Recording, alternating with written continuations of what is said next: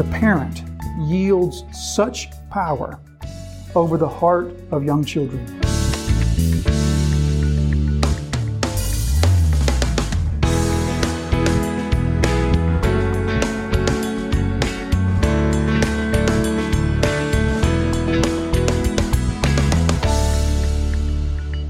Verse 24, and she went out and said to her mother. So she went out, her mother's not in there. She went out and said to her mother, for what should I ask? And she said, the head of John the Baptist. So why did she ask for the head? Why didn't she just say, kill John the Baptist? The life of John the Baptist. We don't know. We're not told. The only thing I could suspect was that we were just told that Herod wants to keep John safe.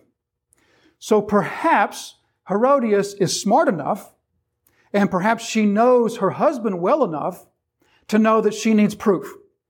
That Herod can't just come and say, all right, I'll give you that, and it's done. And send somebody out to take John out and then say to Herodias, yeah, he's killed, and we threw him in the pile in Gehenna. Perhaps Herodias wants proof, and the proof that she wants isn't a hand or a leg or a foot. The proof that she wants perhaps is the head. That's the only thing that I can think of. But in whatever case, it does make the story much more dramatic. I want the head of John the Baptist. So notice here just the stark contrast between what the earthly kingdom values and what the heavenly kingdom values, what the physical kingdom values and what the spiritual kingdom values. So the earthly kingdom, they value John the Baptist as nothing more than just a form of entertainment for this drunken party. I mean, that's really all the value that he holds for them, is just some form of entertainment. Just bring in his head on a platter. That'll sort of round out the night's festivities in a fun way. We'll all sort of have our laughs at John's head right there on a platter. That's all John is to them. Kind of like Samson. Remember Samson? Some parallels here with Samson. Remember as Samson, his eyes are gouged out, he's blinded, and they bring him in as entertainment for the Philistines. In a similar sort of way, John's head is nothing more than entertainment for the Herodians here. Meanwhile, Jesus, speaking of the same man in Matthew 11, verse 11, says, there's been none greater. There's been no prophet greater than this man. All those prophets of old, including Moses, none of them were greater than this man. You see the stark contrast in what the spiritual values and what the earthly values. Verse 25, and she came in immediately with haste to the king and asked, saying, I want you to give me at once the head of John the Baptist on a platter. Here we see what I think is the starkest lesson of the story. And should we put it this way, just the powerful influence of a parent. The powerful influence of a parent. Here's how I see that in the text. Notice when Herod makes this vow. Notice how quickly she's got to run and ask mom.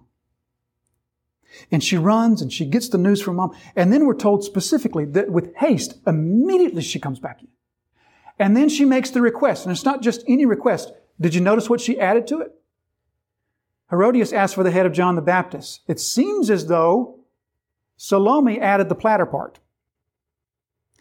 But one thing is for sure, there was no hesitation.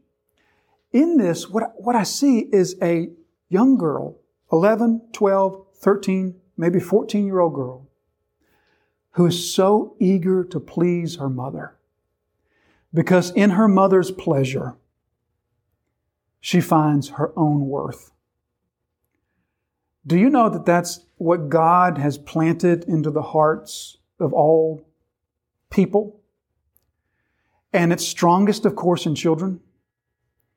That in the pleasure of your parents, you find your delight, your desire, your worth.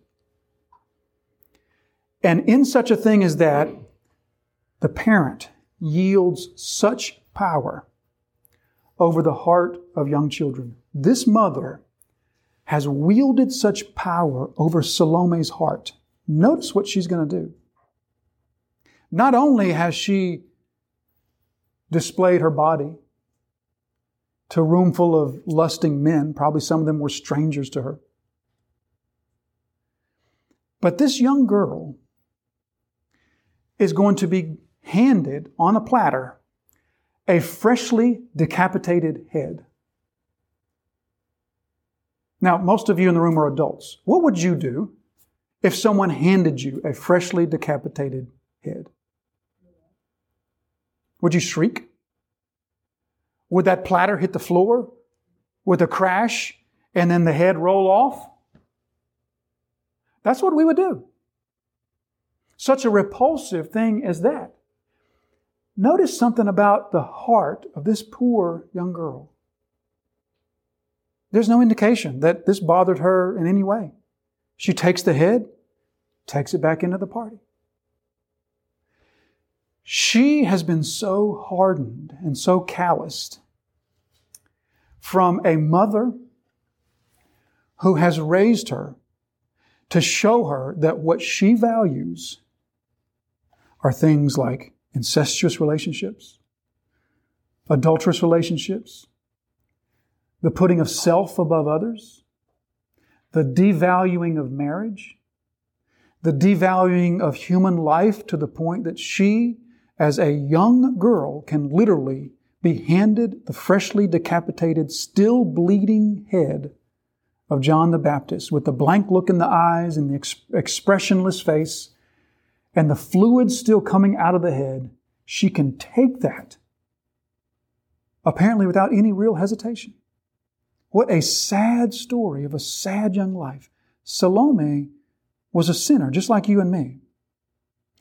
But she has had the power of the influence of her mother and what her mother finds pleasing. She has had that so influence her as to callous her heart in a way that's almost indescribable. So, folks, let me just remind you of the power that you hold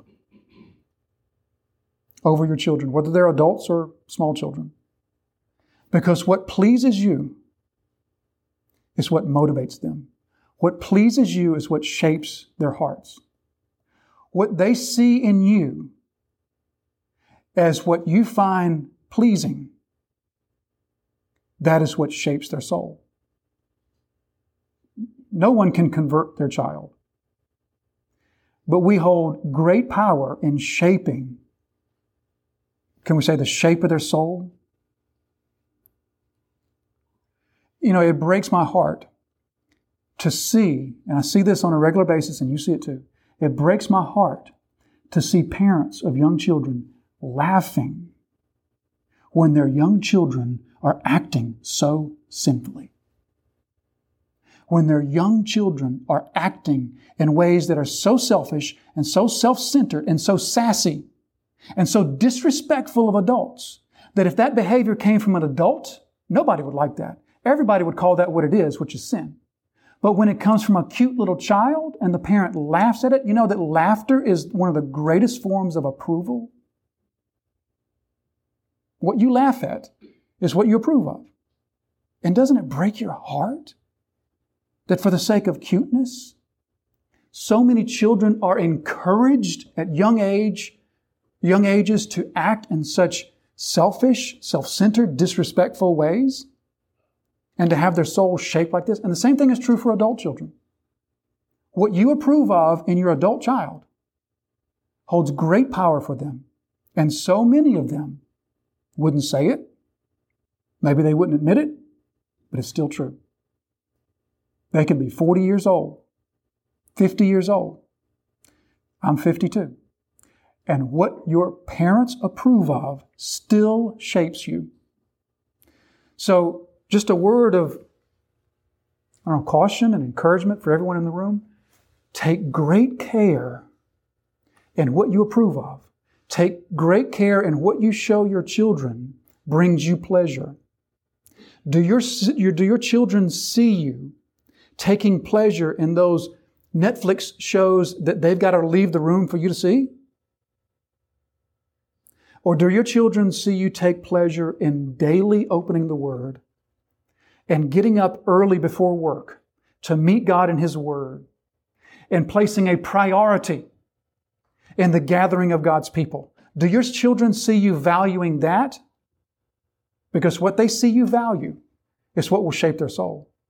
You cannot convert them. You cannot gain salvation for them. But you can shape what they value. And you can shape the softness or the callousness of their hearts. This poor young girl probably hasn't experienced her 12th birthday yet. And her heart has been made so cold and so calloused and so uncaring and so unfeeling that any way of salvation for her must climb over a wall tall and wide and strong. But this is the picture that we're shown. The power of the influence of a parent. Now verse 26. And the king was exceedingly sorry. But because of his oaths and his guests, he did not want to break his word to her. So here we see a number of things. We see, of course, the fear of man. He's more afraid of what the people in the room think of him. Even though most people in the room probably don't even like him. Most people in the room would probably betray him at the drop of a hat. Nevertheless, he cares more for their opinion of him than for the life of John the Baptist. Contrast, if you will, just the stark contrast between Herod and John. Here's a man that is so afraid of what people think of him that he will behead the greatest prophet of the Old Testament.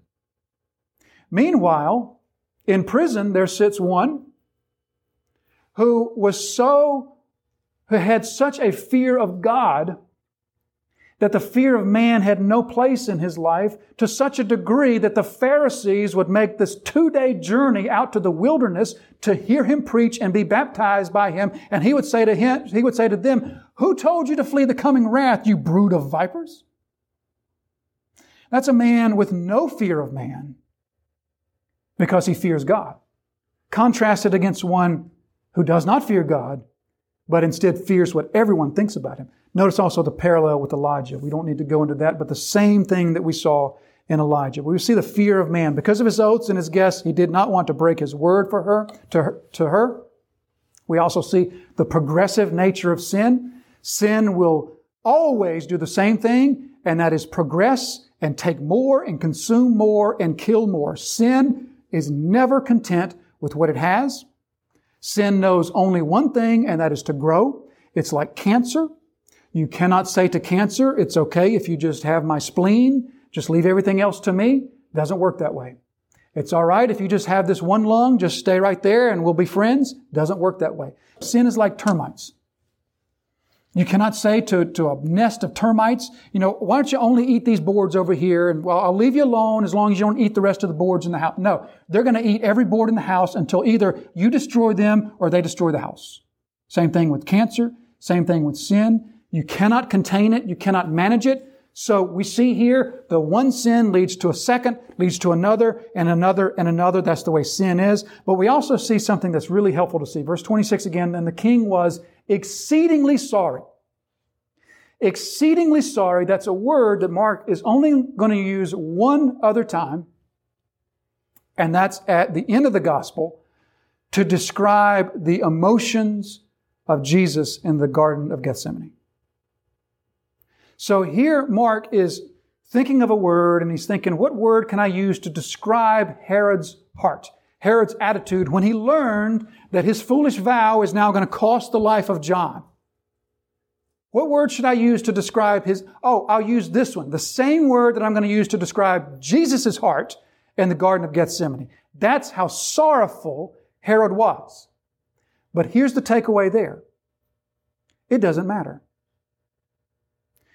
Herod can have in his heart all of the sorrow in the world, and sorrow can never lead him to obedience.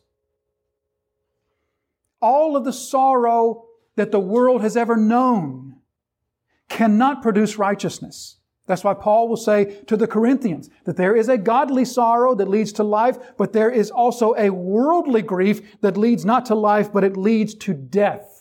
And this is the sorrow that Herod has. And it doesn't matter how sorry he is, because all the sorrow in the world won't change his heart. All the sorrow in the world won't give him the power to obey.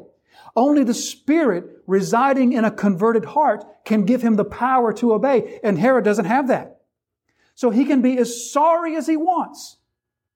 Just like you or anyone, any human, we can be as sorry for our sin as we want, and your sorrow will do nothing unless it is genuine repentance, which opens the door, of course, to the Spirit. So his sorrow does not give him the power to obey. Only the indwelling Spirit, only the converted heart gives him the power to obey.